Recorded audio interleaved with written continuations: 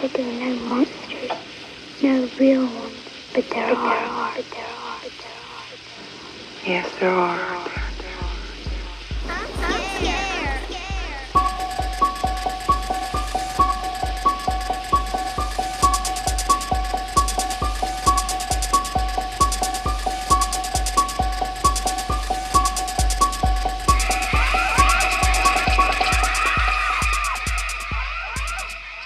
Welcome. This is the Collective Nightmares podcast. We are sociologists who talk horror films.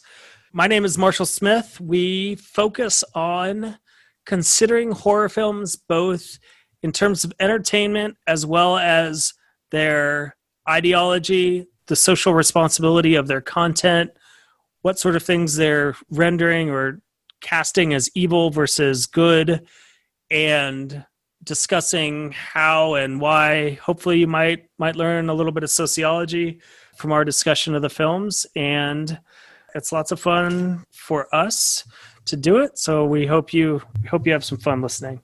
And I'm Laura Patterson. Marshall and I both have our PhDs in sociology from the University of Colorado at Boulder. And as I was actually just saying to my 6-year-old earlier today, I love watching horror films because it's by talking about the bad that we get to learn how to be good, and we get to think about morality and how we should live. And I think this film is a great film that falls into that category. Absolutely. This is a special episode of our podcast because we're watching a film from the Mile High Horror Film Festival, which is a virtual festival that is or was located in Denver. It has gone virtual because we are still in the era of COVID. So MHHFF, milehighhorrorfilmfestival.com is where you can find out more information. You can stream this film as well as some others and support some independent filmmakers, and then come listen to our commentary. Our episode this time is the film Slaxx, SLAXX, a 2020 film directed by Elza Gephardt, who co-wrote the film with Patricia Gomez. The synopsis from IMDb is: when a possessed pair of jeans begins to kill the staff of a trendy clothing store, it is up to Libby, an idealistic young sales clerk, to stop its bloody rampage. And I'll say this is a film with a lot of social commentary that is absolutely worth the stream. Yeah, absolutely. And if you stream it through the film festival, you get to see a little Q&A with the director that has a couple of real nuggets about the film. And yeah, it was all around great. You can find... Did I miss something? Oh, spoilers. Spoilers for this film. I started to say that. And then spoilers for Swallow. I spoiled all of Swallow. Oops. Darn it. Don't let me spoil Swallow for you. Swallow was incredible. We did an earlier episode on that, and it's a fantastic film. If you enjoyed this film, we totally recommend watching In My Skin, which is a French film from the early 2000s. And we somewhat recommend watching In Fabric, which was kind of an alternate reality or an alternate universe version of this film. Very Giallo vibe, if you're into that kind of thing. Right. Right. If you're into that kind of thing. Follow us on Instagram. You can find about new episodes. You can message us, recommend films you'd like to hear us discuss. That is at Collective Nightmares, all one word. And you can find our entire catalog of episodes for free at our website, collectivenightmares.com. We should be on Spotify and iTunes. We'd love it if you'd rate us or recommend us, or even just tell a friend to give us a listen who is someone who likes sociology or horror, or ideally both. And we're going to roll up our pant legs and wade out into the bloodstream of this film. All right, I feel ready now. Okay. Let's talk Slaxx. Okay. Let's talk Slaxx indeed. I can go first. I enjoyed it. I enjoyed that it had a lot of commentary. I think when we get into the weeds a little bit, I have a guess. And I love what we do because I go into our conversation not knowing what's going to come out of it, but speculating often about what's going to hold up and what's not. I think parts of the commentary are going to hold up really well. I think other parts are going to start to crumble as we dig into them. And I think the parts that are going to start to crumble are particularly the parts having to do with racial and ethnic identity and international differentials in power and how that plays into the corporate structure that she was critiquing. I think that's going to start to fall apart. But I think a lot of the general consumer culture critique and how these sorts of organizations, there's a word for that, like take over people's minds and convince you of a reality that's not really true and sell through just false propaganda and all of that, and controlling the people who work there and controlling the consumers. I think that's going to hang together fairly well. I suspect the other pieces are going to fall apart a bit, but I really liked it. And I appreciated a film that had that sort of angle, because we've seen it a couple times now, and we've purposely sought it out, I suppose, with In Fabric. And, you know, we even talked about, was that Dawn of the Dead? Yes, in the shopping mall. Day of the Dead? Yeah, the whole shopping mall situation. And was it Dawn of the Dead? I think it's Dawn of the Dead. I think so too. Okay. So, anyway. You know, we've dug into these ideas with some other films recently. I was pleasantly surprised throughout this film, or not surprised maybe, but just pleasantly noticed how these issues could be dealt with in a way that to me didn't feel nearly as draining and difficult to watch as In Fabric. I enjoyed the film. I thought it was fun. I thought it was fun to watch. Yeah, I liked it. You thought this film was fun to watch, not In Fabric. Yes, I thought In Fabric was painful to watch, but when we dug into it, I really could stand behind the message, and I thought the way they did it was smart. The messaging they wanted to put forth in it was smart, and so I appreciated it for that. But it was painful for me, and this aesthetically just was actually fun and got at some of the same ideas, so I appreciated that. I love that we watched In Fabric to have as a point of comparison for this. And I think that's absolutely something, if you like this and you were curious, or these are ideas that are interesting to you, In Fabric is absolutely another movie you should check out. I mean, it's like you said, like, this is totally the like fun horror comedy version of In Fabric, which is the very serious, dramatic, take ourselves seriously version, right? Though technically listed as a horror comedy as well. That's right. but yes, this is the lighthearted horror comedy version. So right, like this is the American slapstick version, whereas In Fabric is the as dry as it could possibly be British humor version, which maybe some of that humor was lost on us not being British and whatever. We did decide there were like two jokes in Fabric that we got, right? A couple things were funny the second time around. A couple things were funny. A couple. Right. But nonetheless, yes, I did enjoy it. It had some whimsy to it. I love a good, obvious anti-capitalist, anti-consumerist, anti-worker exploitation film. We are the target audience, being liberal, middle class, upper middle class, well-meaning sociology professors. If you Kephart, if you want a target audience or a focus group, we're your people. And that being said, this is a film I think you could assign for a class.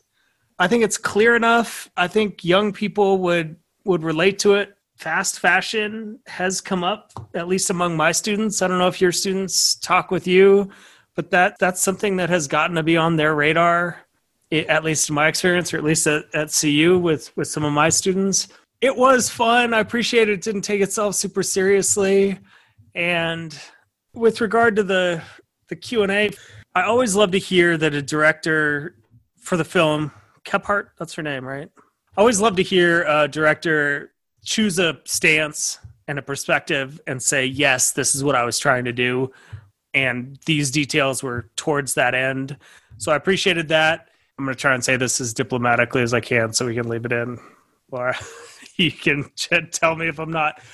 I think the Q&A from the Mile High Horror Film Festival with the director, there were missed opportunities when asking the director, and the director clearly wanted to elaborate on her political and social motivations for making this particular film, of not having pursued that line of questioning.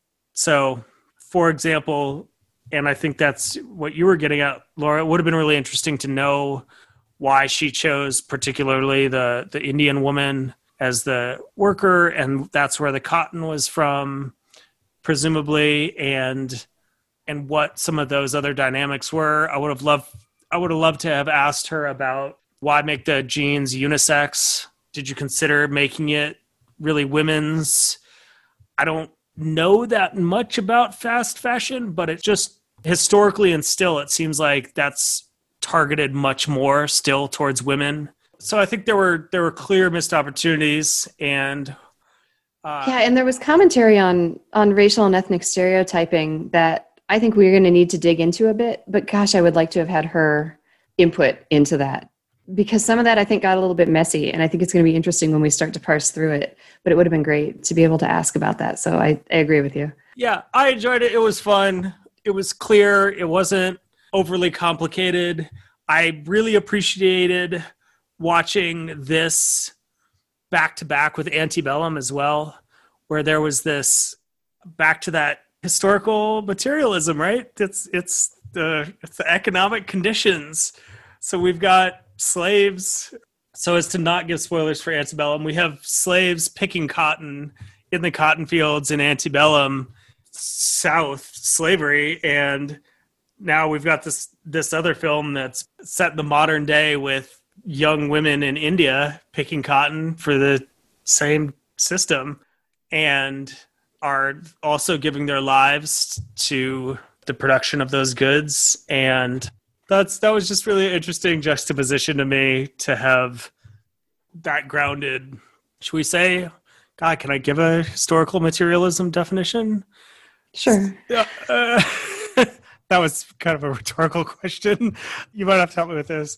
For those who haven't heard that, historical materialism is one of Marx's foundational concepts that doesn't get nearly as much attention, but it's the fundamental idea that the resources that are available for people to survive, to create a living, whether that's selling their labor or growing and their own food and creating their own shelter, are the most significant determinants for lifestyle, for the opportunity to thrive or not. And then the different conditions that folks have available to them in the sense of resources for them to thrive, or if they do not have the resources and they need to sell their labor and so on, really impact and influence the relationship between people in different classes. And so in the case of something like slavery, the historical materialist conditions are, here's the resources, and some people are controlling them with brutality and guns, and some people are giving their lives to extract and transform those resources into value, into products, goods, and services. Wasn't so bad.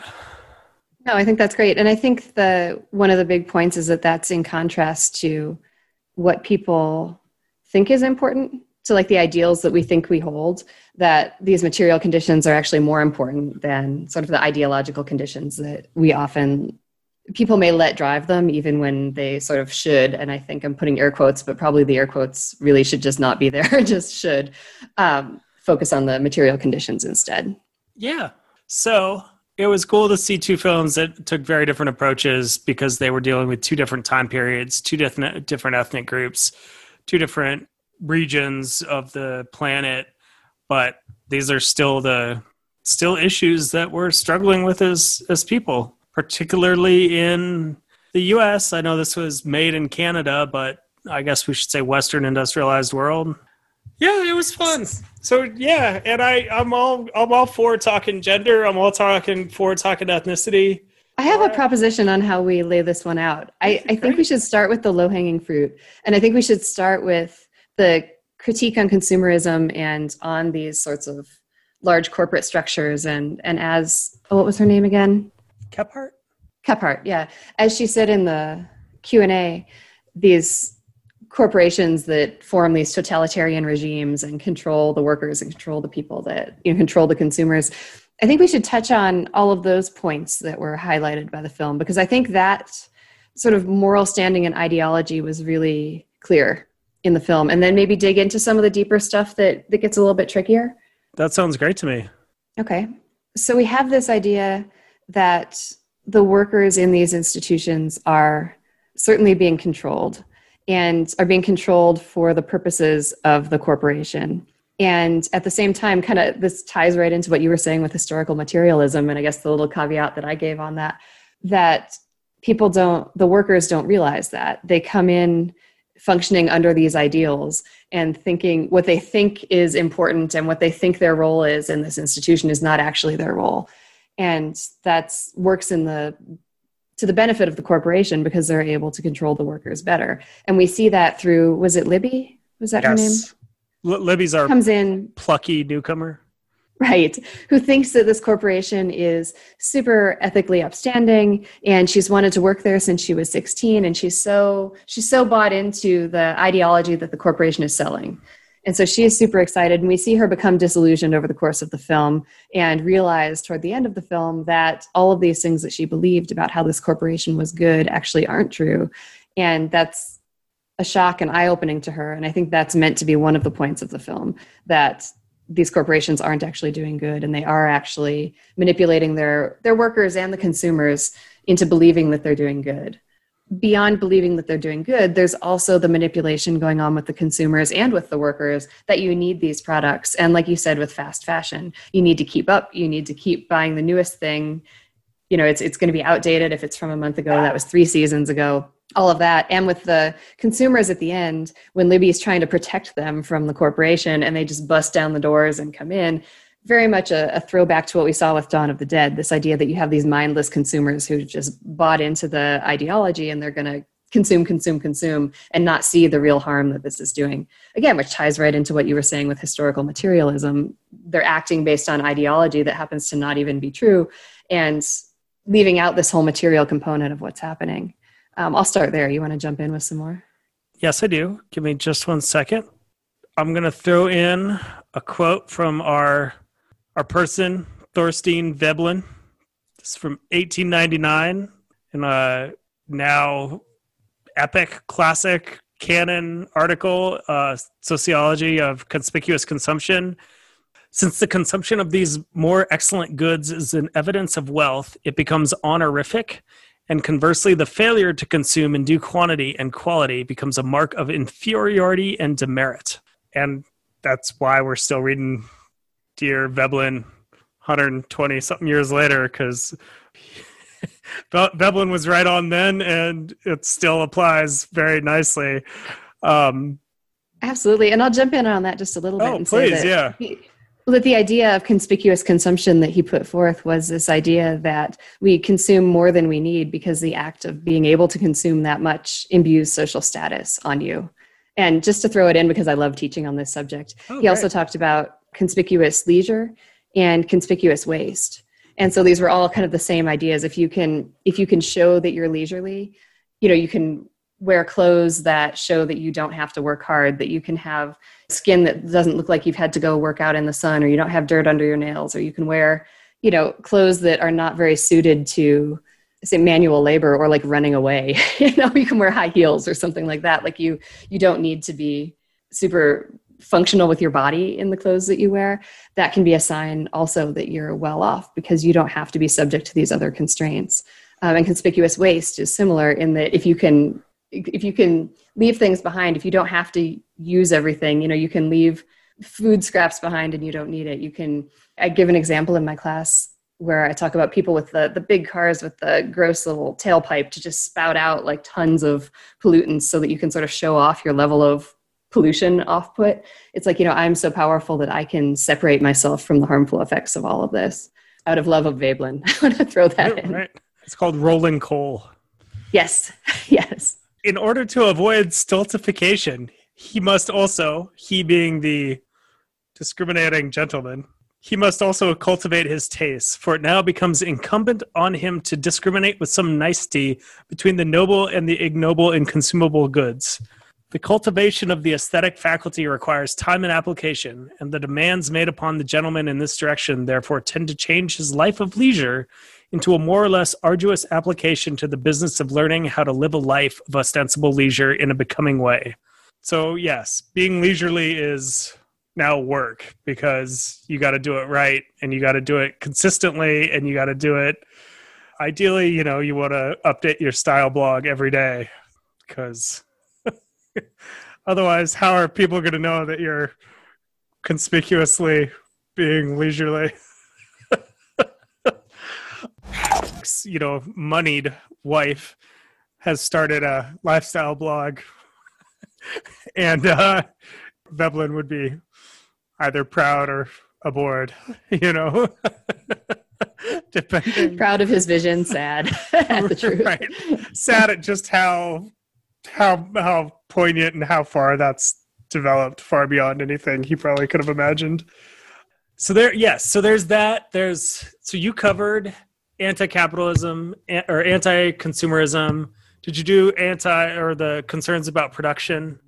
The propaganda around, it's free trade and it's fair, organic, and who knows? Maybe it is, maybe it's not. But if we are able to, through advertising and media and all this promotion, we can attach the notion that somehow all of this that is decidedly unethical in the sense that it's contributing to global warming and all kinds of waste of resources and money.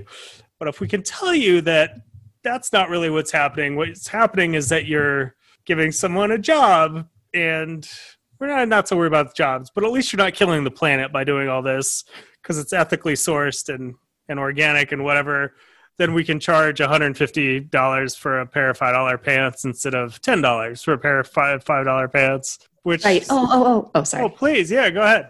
Well, and so with regard to environmental issues, I've heard that referred to as greenwashing. Yes. But that ties right into what you're saying with conspicuous consumption as well, because greenwashing can become its own form of conspicuous consumption. So if a corporate entity can take on this image of upholding important ideals, then without having to break from our consumer identity and consumer culture, because that would be very hard for us, we can keep consuming, but then basically espouse the anti-consumerist ideals through consuming. So still keeping the consumption machine rolling and making it really easy on ourselves because we don't want to do anything hard or actually give anything up in our life.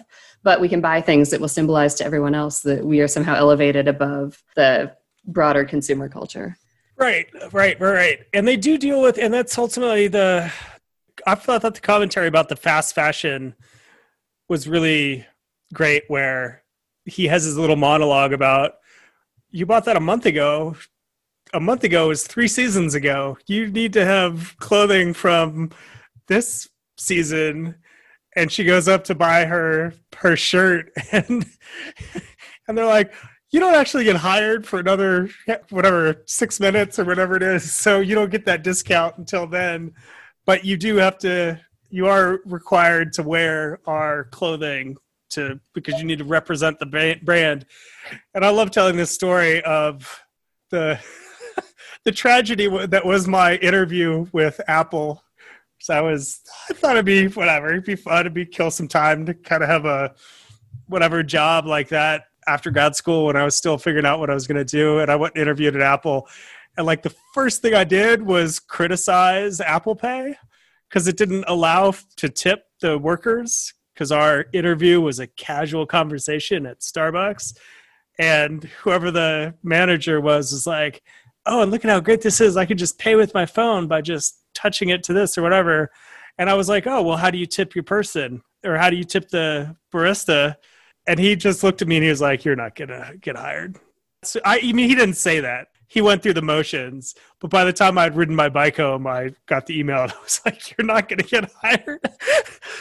But it's okay. So I just kind of want to interject my little story. But it's that brand loyalty that these companies demand. And there's an article that I also saw, and I don't know if you do as well, Besson Casino. That's Cool Stores, Bad Jobs. And it's just that. It's cool stores, bad jobs. It's these jobs that suck. But so Besson Casino actually talks about, what I found is that young people see low-paid chain stores as places to socialize with friends away from watchful parental eyes. They can try on adult roles and be associated with their favorite brands. So it's, and then the wrinkle in that is it's actually kids from affluent families who are able to get and keep those jobs, because for them, they don't need it as a job. It really is this way to have an opportunity to socialize, and to be cool, because if they can get a job at a store or with a brand that is cool, they might get some discount, and there's this weird like branded association, something that I kind of got lost because I'm so anti, but I guess you see it now with what that has morphed into. I mean, Best in Casino was writing this in 2013, and I see that as really having morphed into influencers, where from what I understand is like, it's an honor, quote unquote, or it's like cool if you get to be a shill for some brand, right? Like you can't just go on and be like, hey, I think this is a cool brand. Only the cool people, or only whoever the people who are deemed worthy they get sent maybe some products, or they might get a 20% off discount code to give to their friends and their followers. And that is like, oh, wow, great. I have this I get some sort of status points out of just the opportunity to sell this brand, which is this like just such a false, empty exclusivity, because every single fucking one of these things is being made in the same factory by the same 14-year-old Chinese or Indian girl who's, some of them are getting ground up in the machinery and all of that. But it's a good, I'll just read the last paragraph. So I have it to cut in, but affluent young workers who think of their jobs as an extension of their social lives are less likely to speak up when their jobs are problematic, when they experience sexual harassment, or when they see gender or racial discrimination. Viewing them as just, quote, part-time jobs, end quote, as ways of associating themselves with a cool brand rather than supporting themselves or families, this growing group of affluent young workers is also less likely to complain about how little they're paid. These days, it's hip workers and their disdain for fast food employees that are tilting the labor market in unexpected ways, which is exactly what's happening here, right? To the point where the satire is great, too, of Libby is like, yeah, I think people are being murdered. And Chip or what's his name? Craig. Craig. He totally could have been named Chip, just for the record. Craig is like, oh, don't worry about it. And there's this super false, I respect your religious ecosystem speak, but they obviously are not actually there. That's all just lip service because they're being watched and there's worried about harassment, but all of it is still actually happening.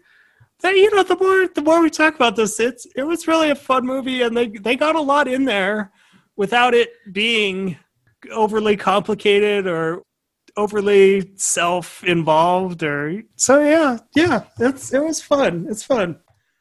I want to get one more cool thread in there on the topic of what you're saying, because I love what you were just outlining with that sort of upper middle class, the way to look at jobs and how that influences noticing, I guess, the harms that the jobs are doing. And it was really good in this film how, like you said, when Libby went to buy her clothes, she had to pay for the clothes because she wasn't an employee yet. And there was some mention also when she was in the hallway later, it was to bribe her for letting the murders go unchecked or whatever. And Craig said something like, I'll waive your first month of mandatory purchase plan or whatever it is. And so this idea that these workers are not even necessarily making money from their job because they're being forced to spend a bunch of money just to have the job, to like uphold the image, which I think ties with what you say. And I couldn't help but think this all throughout the film. I was trying to pull this thread together. And I think as you were talking, I just did. There's a sociologist named Zygmunt Bauman. He's Polish. Did I get the name right? And he talks about prosumers. And prosumers are basically when you turn the consumer into a producer. So like the self-checkout at the grocery store, where you are the person making the purchase and consuming from the corporation, but the corporation then also gets you to come in and do the work for yourself so that you both produce whatever the good is that you're buying and then buy it yourself and then leave. Okay, how much do I owe you to work for you for free? Don't rip me off, I'm no dummy.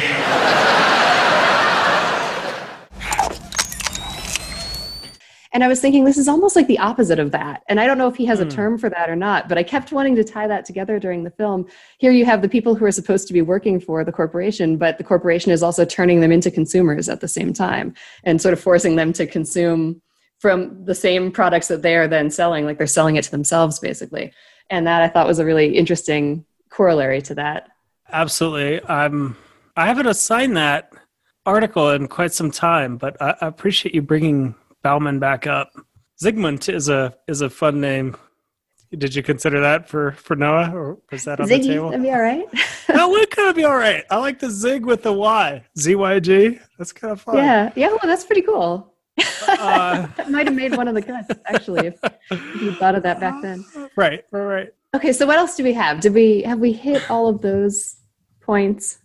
We have our blogger. We have this propagation of the empty consumer culture. We've got our Steve Jobs, Tim Cook, yes, right. Elon Musk, detached asshole who is middle-aged and white and thin and leads the cult, right? Can do no wrong, demands exorbitant loyalty and protection. And that was something, like I said, I love it when a director takes a stand. I appreciate it when Kephart was just said so many of these corporations have just become totalitarian in how they operate. Of, you can't go to the bathroom, you can't go to this, you're locked in, except for this window that's 10 minutes or whatever time, so this other person can get in, but you can't get out. Is this done yet? We're gonna monitor this. And that hyper surveillance scrutiny of employees, even though they're really not, even though they're making virtually nothing, or they're making some terribly low paid wage, and they've got to buy products from the same place. We get close back to like the mine workers in the company store from 100 years ago. Merle Travis and the immortal 16 Ton.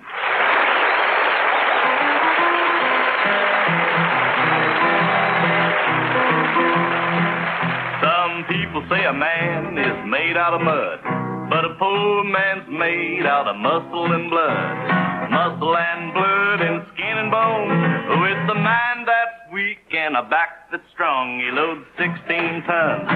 What do you get? You get another day older and deeper in debt. St. Peter, don't you call me, 'cause I can't go. I owe my soul to the company store.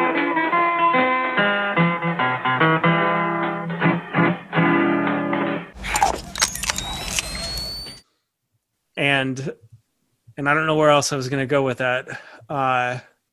And like she said, the aesthetic and the propaganda, believe and become, and I don't know, whatever else the other one was. Oh, that was good. Yeah. I can't think of anything else other than when we wanted to get to talking about gender. And I had one topic I wanted to problematize on the whole consumer culture critique. And then I think it'd be great to move into that. So I was a little bit confused by the fact that the people that were killed by the genes first, at least, were trying to steal them, right? And there was such show of the slogan that, when you steal, you hurt everyone, and the whole corporation is going to suffer if you steal things. And so at first I thought that had to mean something. I thought there had to be some sort of message there. But by the end of the film, I actually found that to be muddy. And I wasn't sure if that was supposed to mean anything or not, or if there were sort of two separate critiques. But I think it's very dangerous to have the critique of, hey, look at this slogan that says that if you steal, you're hurting the whole corporation. Like, you're obviously supposed to look at that and be critical. And then also have the people who do the stealing get killed by the pants. That just, I couldn't put that together. And I ended up feeling like it was, I don't know if it's maybe a mix up. It was confusing, and it confused the point a little bit. All these other points we've laid out, I thought were very, very clear, and that one confused me. So how did you read that? I'm so glad you said that. This is, I think, part of the problem of when I watch ahead of time, because I think if you had asked me that, or if I'd watched the film immediately before our discussion, that would have still been on my mind. Because yes, and just to spell that out, the classic argument in horror movies is as Laura likes to phrase it, which is this is really her point anyway. There's a good bucket and a bad bucket, and depending on who we kill and how we're commenting on the film, I guess not we, but the film is killing bad things or valorizing good things. And so if you have a evil company and people are stealing from an evil company, that is two wrongs that would kind of make a right. But then if you kill a person who is stealing from the evil company, you're actually siding with the company.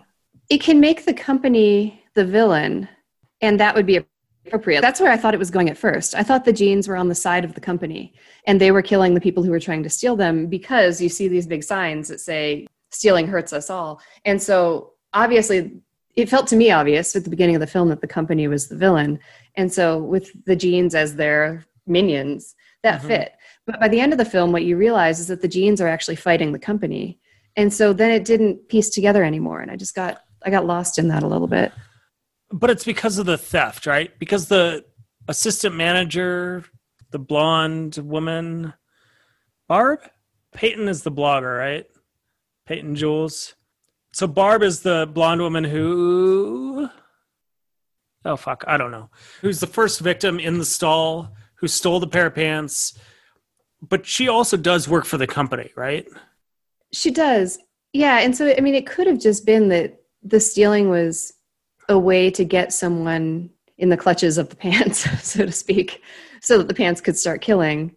And it wasn't so much about the fact that they were stealing, but it was just odd that all of them were stealing, right? They could have had other ways that those people would have gotten a loan with the pants if they needed to get killed. And then the pants could have been fighting against the company by killing people who worked for the company. It just seemed odd that they were killing people who stole them. Like I said, juxtaposed with all those signs that were clearly, from the corporation's perspective, anti-stealing. So help me just one more time. The stealing from the company is, we would consider to be an attack on the company. Which we might consider to be good in the context of the good versus evil that the film laid out. Okay. I was trying to explain that earlier, and apparently I didn't. I was trying to help, and it didn't work out. So that's what I just want to make sure that I'm understanding what the conundrum is. So if whoever it is works for the company, decides, and the company's evil, and decides, I'm going to stick it to the man and steal this pair of pants, we would think that would be a good thing. So if the pants then kill those folks, that's really on the side of the company because the company's getting the retribution for stealing from them. Like, shouldn't the pants kind of agree with the stealer? Now, I know that theft isn't the pants' main. It's funny to say that. It's not the pants' main beef. However, shouldn't they be a little bit kinder to someone who is not just an automaton for the company, but instead is actually going behind the company's back? Maybe the pants don't care, but it just felt like an odd narrative choice. I would love to ask the filmmaker that, like, why have them steal? Because especially when you're drawing attention to this whole corporate culture around, like, don't steal, even though we're clearly stealing from you, stealing from the earth, stealing from all of the consumers. There's clear hypocrisy in that. But I don't know. I didn't know how to interpret that, and I found it a little bit messy in my own head. Yeah, and I remember thinking it was messy too. But we do know that the pants care, because the pants spare Libby and Shruti, the Indian woman, because the pants spare Libby and Shruti later, because even though they work for the company, they're willing to hear the story of the pants and help ally them. So we do know the pants care about motivation and what their actual role is within the company. That is muddy. I don't have a great theory to unravel that or to separate the dirt from the water there. I don't know if this really explains anything or helps, but I feel like there's World War II propaganda that was, especially with a totalitarian regime, it's very, any act of disobedience or challenging the regime has to be punished extraordinarily, because it's a symbolic. It's more the symbolic violation, even if it's I don't know. It's like a criminal organization. You don't get to steal from the cut or from the payout on the job, because it sends a message that, well, if this drug dealer isn't kicking up everything they're supposed to, then what are all the other drug dealers going to think? They're going to start questioning whether or not we have authority. And how that plays out to the killing of the pants, I don't really know. I loved that she acknowledged flat out that the SS from the Super Shapers was homage to the SS of the Schutzstaffel, the Nazi paramilitary group. So, but that does get muddy then because the blood fills in the S of those pants, and it does seem like they don't seem to be pure victims in the sense of, just like you're right, she didn't need to be stealing them. She could have been like, oh, I'm just going to put these on because I want to see what the Super Shaper experience feels like, and if they're really all that as great as they say, without the full intention that she was gonna steal them. Or I think that's just muddy. I don't know. Anyway, I don't have an answer. That would be a great question for Kephart. And what was your other? Didn't you say you had a second concern? No, that was it. And then we can move on to the racial stuff if you'd like, because I think that would be a really interesting place to go next. So we have Shruti, who's our Indian woman, Indian American, because she speaks Hindu, a little bit Urdu, as we learn English. We have Libby, who has some sort of familiarity with at least Bollywood, something with Indian culture. And then the Asian Lord. And then everybody else is white. And can I ask a question here as we're laying this out? Sure. Is it true that everyone who was benefiting most from this corporate system was white? Then there was Libby too. But we have the Craig who wants to climb the ranks. We have, I don't remember his name now, but the company icon. Harold. We have the woman, did you say it was Barb? Was that her name? Yes. Who was she, although she seemed to have more power than Craig? Oh, no. Oh. Barb was the Harold's assistant. Hunter, wasn't the Hunter the woman who ends up... Oh, no, Hunter is she might be black, might be multiracial. She was the other employee. She was, I think, the second victim. It's somebody of color. You know, it's hard to tell race from looking. I'm trying to sort out who is the person who was, like you said, came in with Peyton at the behest of Harold. Peyton's the blogger to like manage. That was Barb, right? That was Barb, yeah. She seemed to have more power. The blogger had more power in a different way, granted. Right. But she was benefiting clearly from this whole system quite a bit because all of her power and prestige and followers and whatever was coming from it. So I'm not saying that everyone who was white had power, but just that was everyone who I say that backwards. Everyone who had power, were they all white? The people who were benefiting most, like I said, from the system. It sure looks like it. Harold, white man at the top, which I did notice. Craig, aspiring to be at the top and was top of that store. And then Barb, who was probably a regional manager or something above Craig, because she tells him at some point, you're nothing but a store manager. That's all you're ever going to be. Just deal with the fact that I'm going to get the next promotion, whatever it is. So those three are definitely at the top, and they're definitely white for sure. And then, yes, our Hunter, who is a woman of color, is killed and is not particularly powerful. Neither is Kenny. Kenny's just an associate. So yes, we have a woman of color. We have a man of color, Lord, and they're both killed. And then we have a white woman who's killed. And then we have a couple other white women who are killed. And then Kirat is the pants, but more or less. So Kirat is the warrior here. Shruti is the Indian woman who survives and allies with Libby. They ally with Kirat to tell her story. It struck me that it appeared as though, like I said, all the people who had a lot of power were white, not necessarily that all the white people had power. And it also struck me that the people of color didn't have power. There was also a lot of imagery of people of color as well, and white people also, I think. But a lot of the signs and things that they showed in the store included people of color too. Mm-hmm. And so the people who were the people who received most of the disadvantage from this whole system seemed more so to be people of color. The people who had power seemed uniformly to be people who were white. And when Libby entered the system, she had no power and she was very new. She was white, but she also completely bought into the ideology.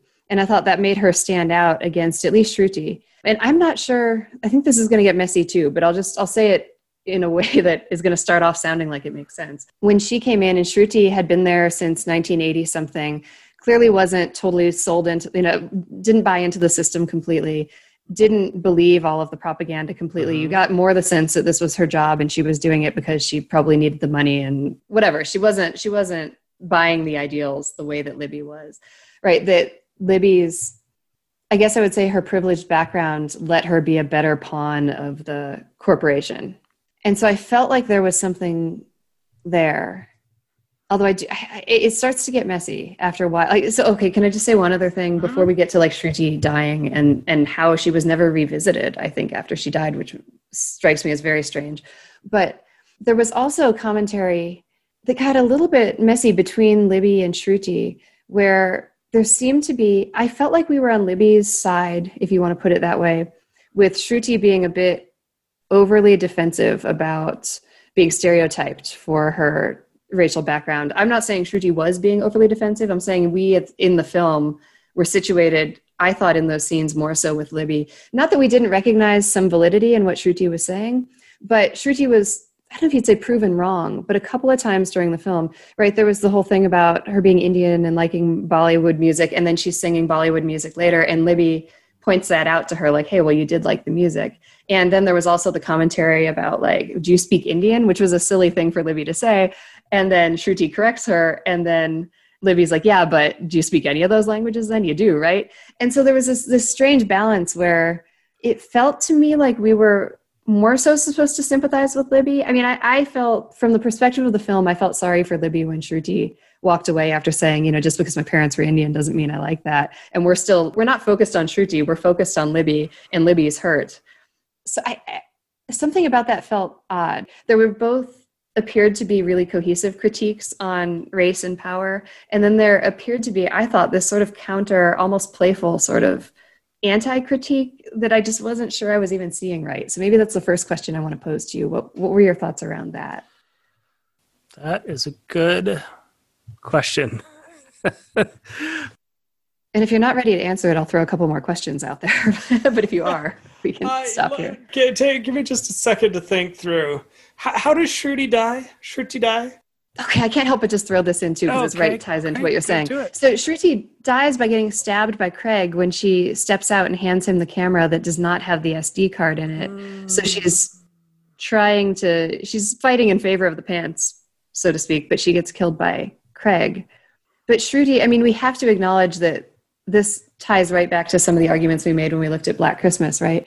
That there is Libby, who is naive and doesn't really understand this whole structure. And the whole argument I was laying out at the beginning here was at least trying to say that maybe Shruti did understand this whole situation better, that Libby was the one who is idealistic and buys into the corporate ideology better. Libby is the one who convinces Shruti of the problem, tells her what to do, kind of becomes the leader and gets Shruti to take a stand. And even Craig says to Shruti, Shruti, you didn't used to care about anything. What do you care about now? So it's almost like Libby needed to be there in order for Shruti to take a stand, which is, again, a bit weird. And then when Shruti dies, like you said, Craig stabs her. So we got to think about what that means.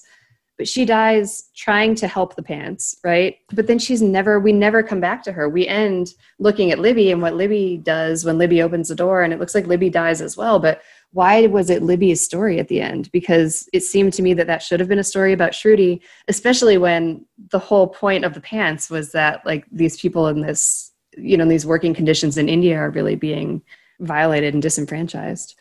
Yes. And Shruti is crucial in that she is an important link, or she is the link between Kirat and the rest of the consumer world, because she's able to translate the story. And without her there would have been this separation that would have been essentially probably insurmountable of, we don't know what the story is, we don't know what the background is. Now, the question I have is, maybe there's an argument to be made that the story is not actually Libby's story, but it is the story of the women who are picking cotton, because the film actually bookends with her picking the cotton at the very opening, right? And then isn't the final scene another young woman picking cotton in the same field or whatever it is? I'm looking right now at our blood spattered store walls. And yeah, okay, so Libby dies. And yes, so the last scene is back to this experimental field, Canadian clothiers. Oh no, it does cut back to Libby. And we have the dissolve from Libby's eyeball to the O of Monday Madness, which is the promotion for the store. And Monday Madness is our final fade to black. So my fear is that Shruti was there as an interpreter, as a logistical necessity in the story. But even when she was reading what the pants were writing on the wall, it was Libby who was often dictating to Shruti what to say to the pants, like what question to even ask. And that is messy. Like, is it really not? I mean, yes, it's the pants story, I suppose, more than it's Libby's story or Shruti's story, but with pointed attention to race, which all the commentary between Libby and Shruti certainly elevates that as an issue. I mean, the fact that Shruti does come from the same country that this exploitation is happening in, it seems very strange. If it were interchangeable, if it could have been Libby's or Shruti's story, it should be Shruti's. And so why was it Libby's, or was there some reasoning behind that, or what? I don't know if that's a clear enough question I'm posing.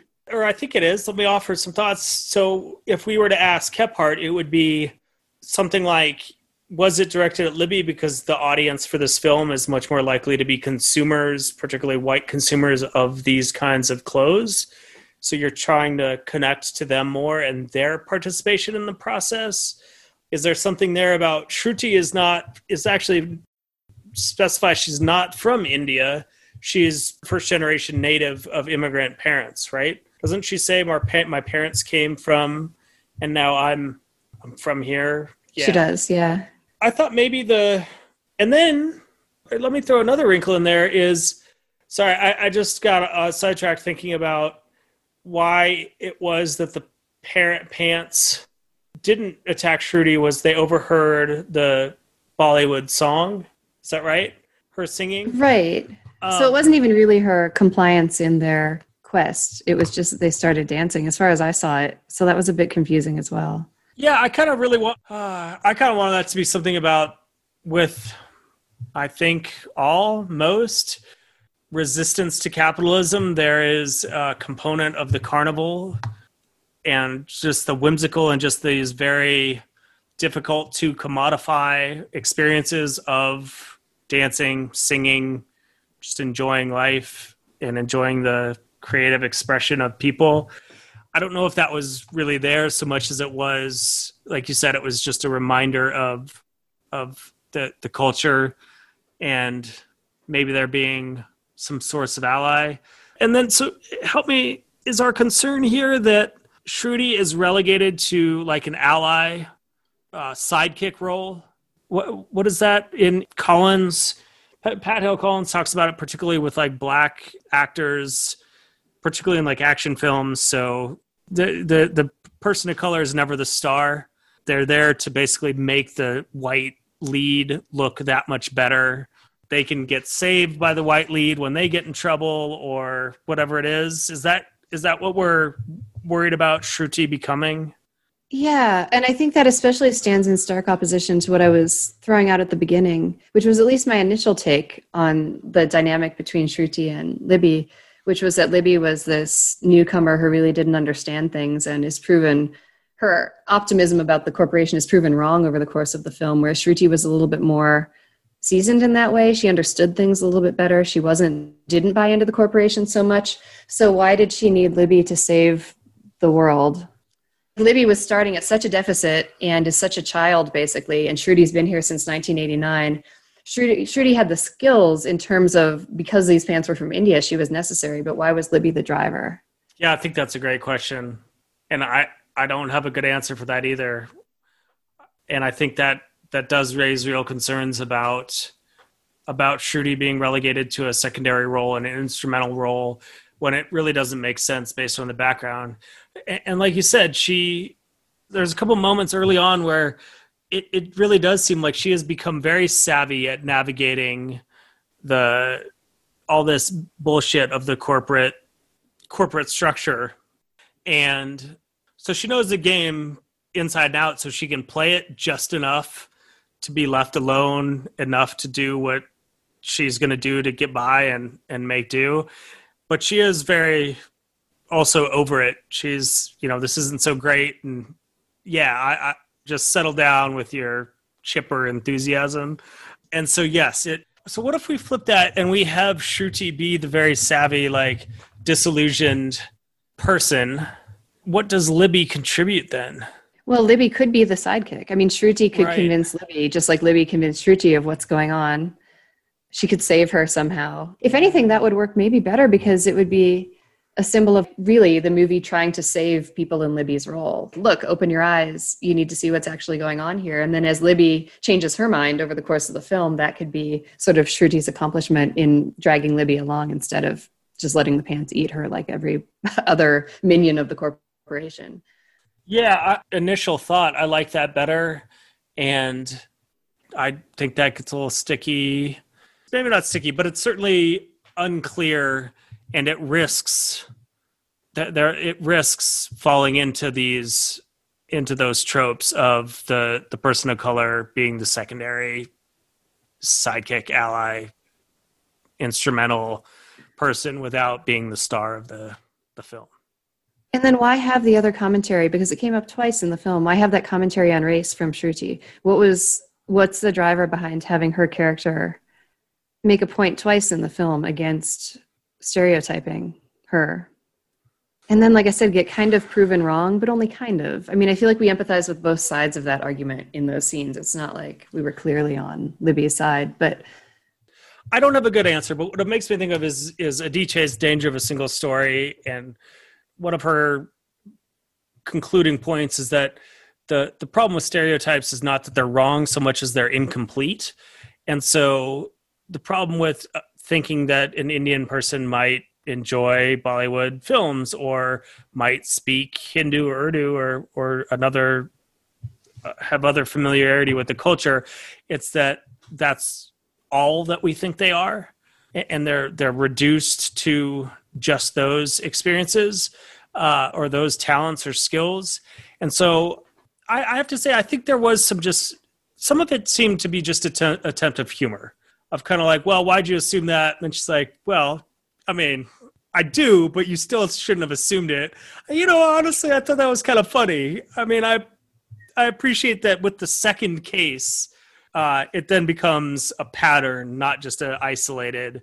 And it would have been nice if we had learned more about Shruti. So, because then it could have been, yeah, I'm the kid of immigrants. So yes, I do still have awareness of Indian culture and religion and music and whatever, but I don't know I don't even know, but something else that was like part of her personality that we learned more about her. I don't know, but something, you know what I mean, to round out her character. Although to that same critique, I mean, it's different because of the history of problematic representations of particularly people of color in films. It's not an equivalence, but I will say that we really don't know anything about Libby either, except that she's super into Canadian clothing, I don't know, whatever the brand is, whatever the main brand is. Do we know anything else about Libby? We don't know anything else about her, do we? She doesn't know who Green Day is. No.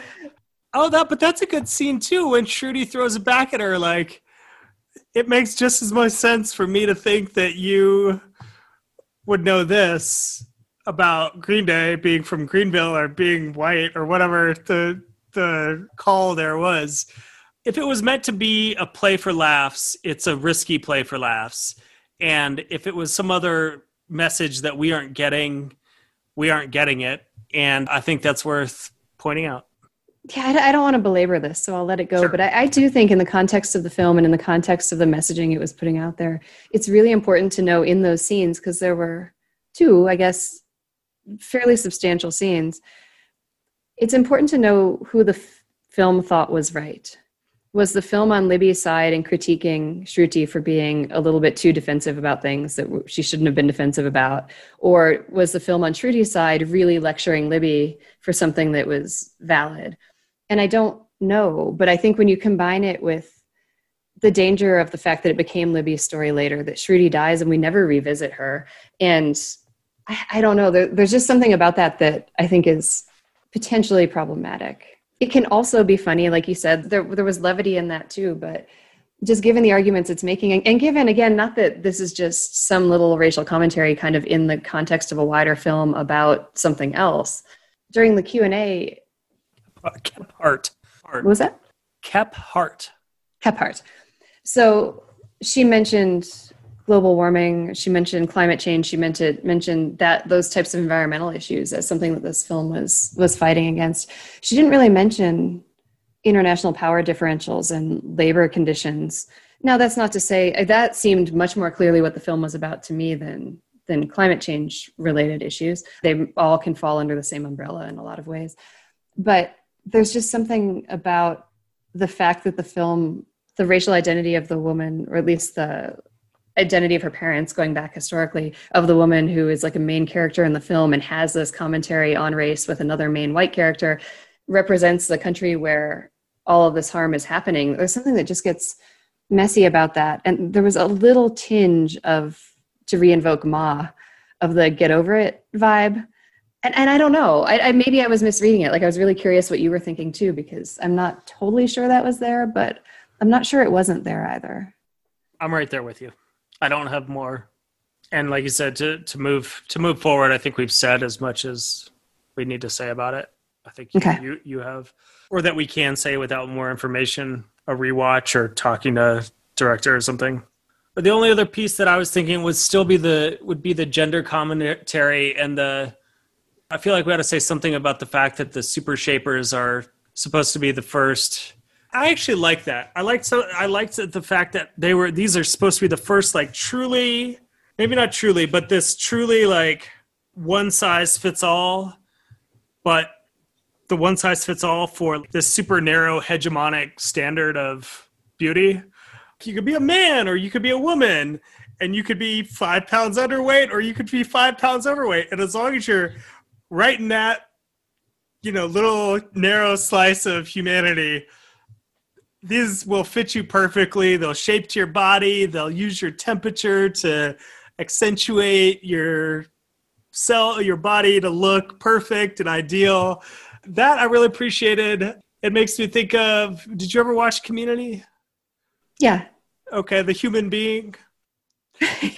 Right. The Greendale Human Beings is their mascot, which is, they've decided is going to be this completely... They go to the side of, if we choose anything for our mascot, it'll be offensive to somebody. So we're going to choose the least characterizable mascot, and they end up being the human being. It made me think of that, which I appreciated that satire.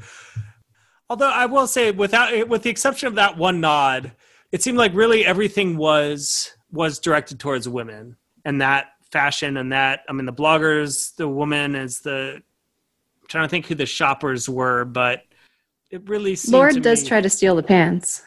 Oh, yeah. And he tries to put them on, too, doesn't he? Anyway, I just wanted to mention that. I don't think there necessarily needed to be more. Again, now thinking back on it, obviously we've identified places where we have concerns, but they were able to do a lot. Because now I'm thinking of when Libby is trying on some of their outfits and has to go through quite a few outfits before she finds something that she can wear, and I think she's supposed to not look great in some of those outfits. And I appreciated that. I felt like there was maybe a little bit of commentary there too, of here's, a very attractive young person who would typically you would think that would fit those standards of beauty. And she really can't even find anything that really fits her and works well. and there being a little bit of commentary there. I want to circle back to race and gender with our one white dude who spends the whole time in like the bathroom or whatever, and then wanders out at the end of the film. Was that in a credit sequence? You know who I'm talking about? I do from the end, but when he came out at the end, I couldn't remember when he had gone in there, who he was. So remind me who he was at the beginning. I don't know who he was at the beginning either. That's actually hilarious that you say that, because I was like, and then he says something like, "Hey, Hunter, it's been longer than."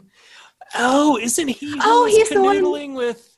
He's the one who's canoodling with somebody. And yeah, with Hunter, right? She said, "Meet me in the stock room in 10 minutes" or whatever. Right. So on the positive side, that could mean that the white men can just remain clueless and above this entire fray and just be stuck in a dark closet, oblivious to the entire range of issues and all of this happening. And that would be a nice, easy read. That was really kind of fun. That might be another. So he's a white man without any power, but he still survives, and is not only survives, but has no trauma of survival or attack or suffering to survive. So that was a nice little add-on. So it was. I will say though, on the comment of the outtakes or the credit sequences at the end, I didn't love that we go from the scene at the end of the film where Kirat, that was her name, right? I mean, Kirat's story is really sad. And what this represents in the world is really sad. And then we see a worker on this farm, on this cotton farm at the end. And that's a really, really important, really sad scene and message. And I didn't love that when that then cut to the credits, one of the first things we saw in the credits was, it was super cool to see in the credits how they did the green costume to make the jeans dance and stuff. Mm-hmm. But that felt very light. And I didn't really appreciate that switch to such, haha, this was a fun film to make levity from that point, because I really thought it diminished the point. I mean, we talk about horror films and the ability for that fear to really drive home the social importance of the point that's being made. And to me, that just, like I said, Kirat's story, I think, deserved more gravity than it was given by returning to Libby at the end, because this was not Libby's story. Libby really shouldn't have been the main focus at all, I think. And then also by kind of jumping into this was a really fun thing to shoot, and haha, we had a fun romp about pants that could kill people. There's just something in that actually felt really wrong to me. It makes me think of, in contrast, the end of Swallow, where the camera just sits on that bathroom and just lets you, as a viewer, sit with that story and think about how life continues, and all these people are coming in and out of this bathroom without none the wiser that someone like the main character in that could have just been in there going through this on and on, this dramatic, brutal story. I mean, that held the gravity of the film. And I think your point is well made that this did not. It makes me think of that contrast in ending. And I have to say, should we grade it? Sure. Yeah. I'm torn, and I think I feel similarly to how I felt coming in, which I think on the consumer culture front, it was great, and it was fun to watch, and it was well done, and I totally applaud it in that category. But I do think it's still, even after our conversation, I feel like it's sticky on the race front, and it's a little bit sticky on the importance of the messaging with regard to international power and how people are being trampled on by this corporate machine, which I get that that's what it was about, but there's just something about the gravity of that and the specific ways in which that ties into, Shruti's character in particular that isn't sitting super well with me. So I'm not sure how to average those two out. To me, it sounds like we're either at B+ or A-. It's like, okay, so we Summoned the Darkness, we gave an A-. And I think this film accomplished a lot more. I think it did a lot more good than We Summoned the Darkness, but I fear that there was some bad. And so I'm trying to figure out how to weigh that. For what it did well, it did a much better job than We Summoned the Darkness, which we gave an A-. So maybe I feel like it deserves an A minus. But on the other hand, some of these things really do feel like important problems to me, and I hate to bypass them. Whereas I didn't have those, as many at least, of those reservations with We Swim in the Darkness. Maybe we should lower the grade for We Swim in the Darkness. to make it more fair. I mean, I think there's something to be said here too for the fact that they found a creative way to address social concerns that are very real, including fast fashion and consumerism and the cool jobs phenomenon, and some of these that we just don't see in horror. Oh, absolutely. Absolutely. I don't want to undersell that with my critique, because absolutely, I think it did a phenomenal job of that, and it was fun to watch. And for being a relatively small film in terms of the production and resources and everything that they had at their disposal, I think they did an amazing job. So, and this is your, well, depending on how you look at it, your bad influence on me, Laura, if I'm like, let's give the A minus and then comment, give the encouraging grade rather than the punishing, instead of punishing for what they missed, the encouraging grade for what they did right and how far they got, particularly with ideas that we don't see. I mean, we just don't see. I mean, you and I, we've seen In Fabric, and we saw in Her Skin. I feel like we saw something else that was vaguely, but nobody else sees that. I mean, nobody, by that I mean it's a very small, these are within a subgenre, these are even still smaller subgenres. That's good to give a shout out to In Your Skin also, for anyone who's interested in these types of ideas and wants to see it laid out in a completely different way. I love that movie. In My Skin, by the way. Don Zmapia. Oh, In My Skin, you're right. I liked it. I didn't love it, but I loved our discussion. You made me love it more. Yeah, no, I know that wasn't like your thing, but I did. I love that movie. That was one of the ones where you got it too, and I wouldn't have gotten it the way you got it if you hadn't have been there. So it wasn't until after our discussion that I think it really sunk in for me. So also plug for if you watch the film, listening to the podcast, because totally you did a lot to help me with that one. Okay, I just want to make the opposite argument, which is probably just your influence on me here, Michael. And then I'm probably going to come back to where you are, because I think I really do want to give it an A for everything it did and be willing to overlook those other pieces. But there's just something that makes me a little bit sad about being sociologists who are focusing on films from this exact perspective and are willing to give an A to a film that may have totally pulled out the white savior trope in the context of specific commentary on really, at least international racial inequality. That's potentially a big problem. And I feel like if we're willing to just hand wave it off, that's a comment on where we're setting the bar on that sort of thing that troubles me a bit. However, it did accomplish a lot. That's not the only argument it was making. And it did a lot with what it did. And I certainly have made the argument many times over with many films. We don't have to expect every film to do everything. It just seems like for directly calling attention to that type of issue, I don't know. Something about that sits a little unwell with me, because an A is really high. Then again, it did some things very well. It did, and I still wouldn't go above the A minus. But Kirat is the lead of the film. I know that her identity doesn't get a lot because she becomes the pants, but it really is her film. We see her die. We see her chewed up in the machinery of capitalism. At the same time, I'm struggling too, because there's few things that annoy me more than the whole, especially for those listening, again, we're in Boulder, we're in Colorado.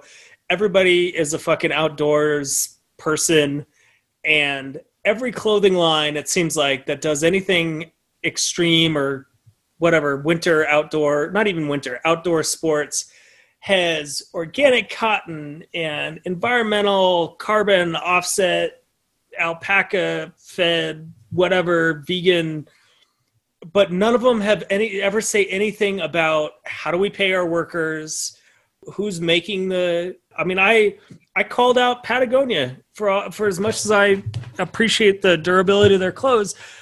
I called them out because they released this big map about how ethically they're sourcing all of the materials for their clothing, and it was all environment, and there was not a mention of labor on the entire thing. And that labor bit falls out, and it's all carbon neutral and this and that. And it's like the labor piece here with Libby was emphasized much more than the labor piece with Kirat. I mean, obviously she got ground up in the machines, but there was they can't afford these clothes.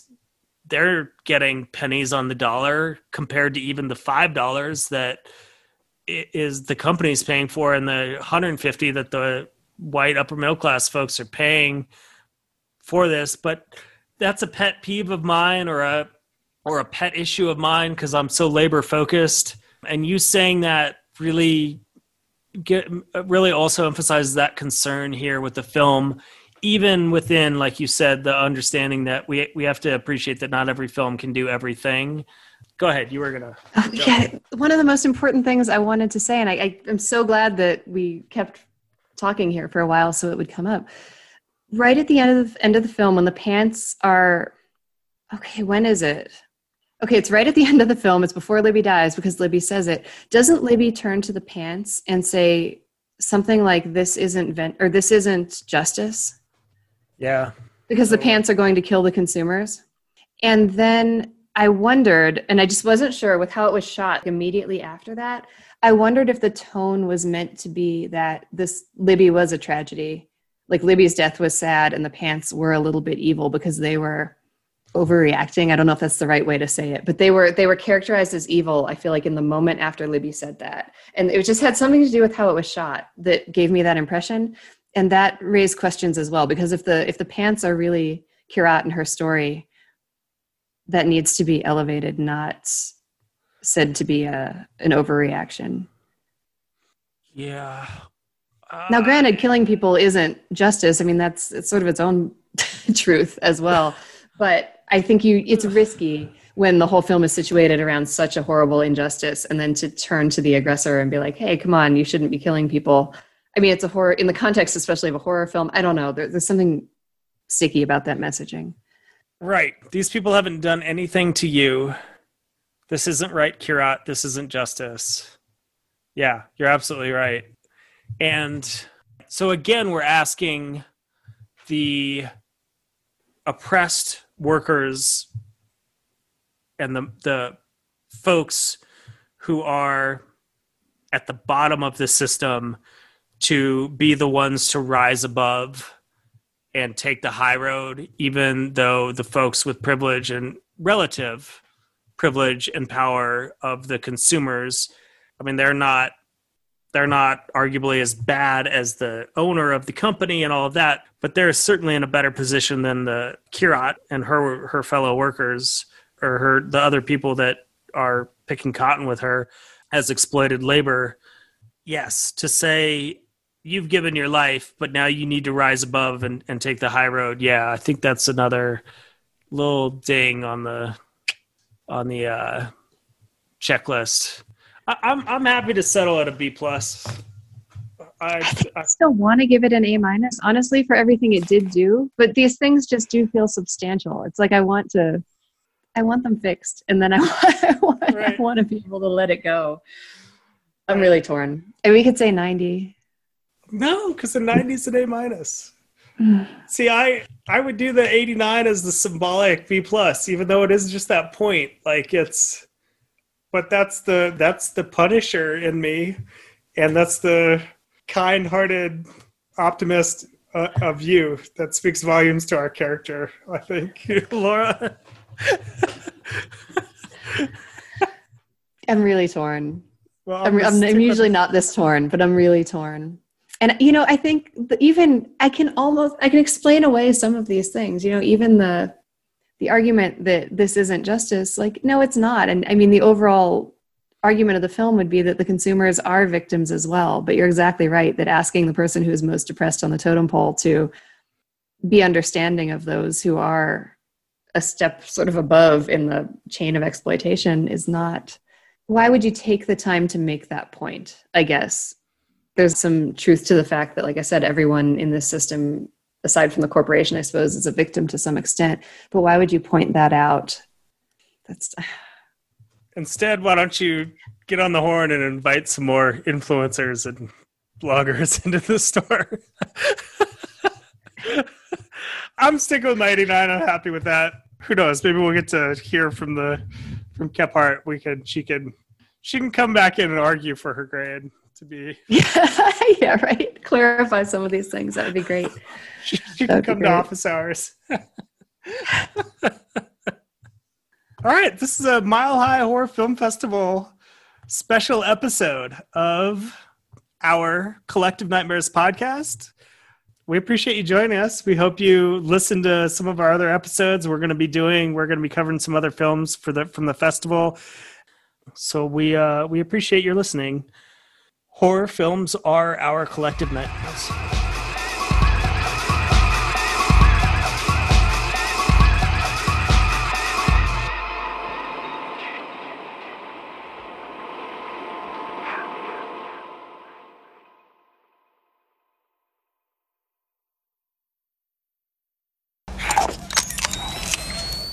You know, we may be sociologists, but we still put our pants on one leg at a time. That's how we're going to approach the discussion of this film. I was going for like grabbing a handful of something, but I couldn't quite pull it together. That was the worst thing ever. Let me try another one.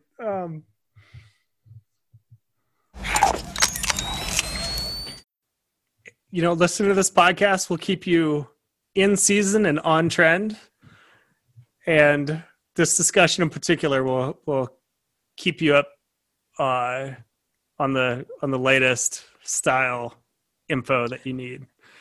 I'm just and flailing here. Theories from the late 1800s. I'm flailing, Laura. Why is nothing coming to me this time? Oh, okay. And with that, Libby, bar the door. We're coming for the podcast. Terrible. They're all bad. They're all like not good bad, just bad. I got nothing, Laura. Help me out. You've shined. You've come through before in a pinch. I have to say I'm not feeling enlightened tonight. I have a visual of the butt and this. And if you could see my hands, maybe. But I can't put that into words. Well, I think one of those that is bad is just going to have to... Oh, hold on. And with that, we're gonna dig deep into the pockets of our jeans and see what we can dig out. That's any better. I'm over 4. Fuck it, Laura. That's good enough. Was it Dawn of the Dead? I don't know. Let me pull that up. There's so many of the deads. It's hard to keep track. Well, I'm glad it's not just me. All of the old zombie movies, I have to admit, their names kind of blur together for me.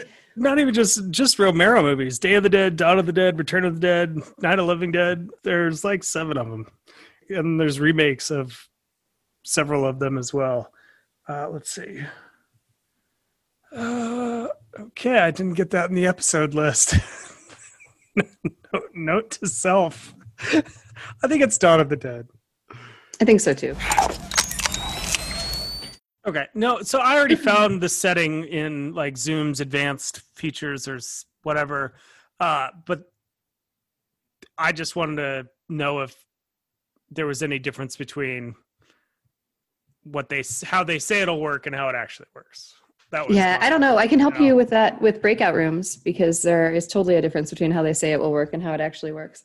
Through like several weeks, I figured out how to do it, which was nice. Yeah, that was all. Well, I guess maybe I'll tell you. I can let you know how it goes. Cool. Yeah, that'd be great. Actually, that'd be super good to know. Yeah. I have some sort of. I have a new computer. Thank you, CU. But yeah, way to go. I haven't found the setting. I'm looking for it again to let Zoom do high def. That's what I was just Clearly looking for when you not. got here. I'll do it later. But I said clearly not. Because, yeah, you look like... yeah, a ghost and blurry. Yeah, you look like you're zooming in from 2002. I know. Do you remember where it is? If you don't, it doesn't matter. It's not important for right now. But No, but obviously you remember that some of the settings have to be done online. There's only so much you can do from the in-app. yeah, Is but there is a way to make obnoxious. the camera better because I did it on my last one, and then I was like, oh, that's so much better. Anyway, it doesn't matter. Sure. All right. Can we Here, decompress enable about- HD. My video. Where is it? It's just in settings video. Oh, it's just here. Enable Oh, HD. silly. Let's wait Okay. for. Oh, look, it's a kitty. Biter, hippo, biter. Oh, that's better. Are you gonna like burst into, high Wait. def, high res color, Maybe 3D not. here? Where is it? Integrated webcam, high def. Oh, something just happened. Yeah, It did, but then there's no like OK button or something. Let me see here. yeah. Because I turned it off, it went back. It's not important, I suppose, at this moment. I can also see a much larger range of your background. Cool. So, what happened with your sprinkler story? You were out in the park behind your house. Oh my gosh, it was so sad. It was so sad. We went camping 20 feet outside the front door in the grass, and it was so nice. And Over in we that had a really little- good time. Just down to the end of your row of buildings or whatever. Yeah, there are just some pine trees down there, and so we just went and set up the tent right in front of the pine trees, and it was perfect. It was perfect because we didn't have to drive anywhere. We didn't have to like make a big production out of it. He was all excited, and he's like dancing down there, like so happy about it. And Oh. I brought a bunch of blankets and sleeping bags, and had him put his winter coat on because it gets cold at night now. And Yeah. I thought we might be chilly. We read a book by Flashlight, and he fell asleep great, and it was so cool because we thought we heard the coyotes. You can hear them over the field sometimes, and it was so nice. And then 3 hours, maybe 4 hours into sleeping, I got woken up by just getting pummeled by water and realized the sprinklers had turned on. And not only was our tent almost on top of a sprinkler, which I felt better when I went out there today. I was thinking, like, how did I not notice that? But they sink down and then they come up. So it wasn't obvious that we were parked almost entirely on top of a sprinkler.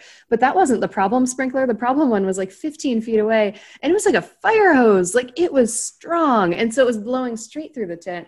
And I got out and first tried to take the rain cover and just put it over the tent, which I didn't put on there at first because I wanted us to be able to see, because you can see out and see the stars and like see through the side, but it wouldn't cut it because this thing was so strong. I tried to put a bag from some of the tent supplies over top of the sprinkler, and it just like blasted it right off. I mean, it was really strong. I was sopping wet like I had jumped into a swimming pool, and then climbed in the tent, and the stuff in the tent was just just like flooding, drenched. And I had to wake him up because he's a great sleeper, and he sort of looked confused. He slept through this?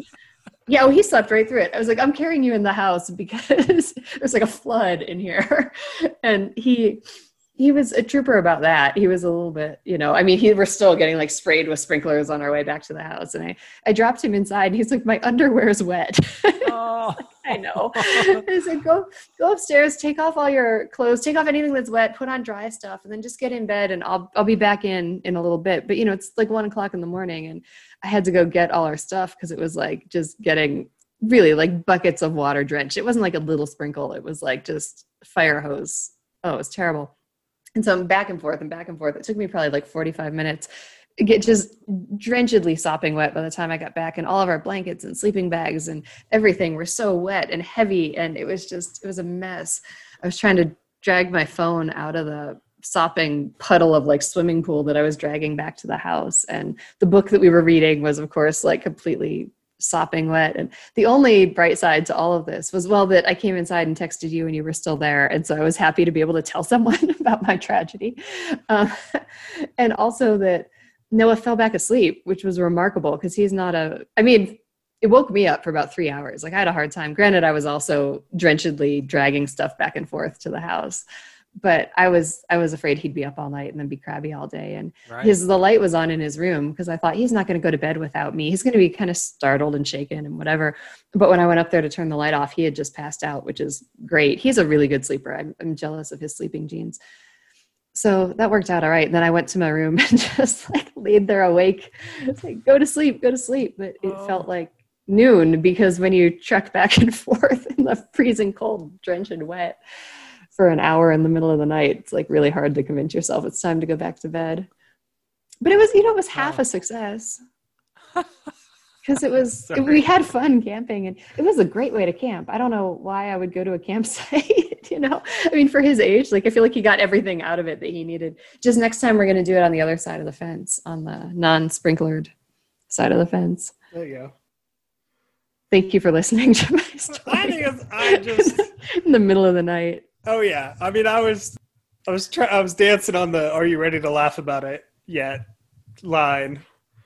So I said a couple things. I was kind of like, gotta admit, at least if I were somebody watching this, I'd probably be laughing because you're not hurt. It's gonna be fine. I mean, I know it's miserable, but it's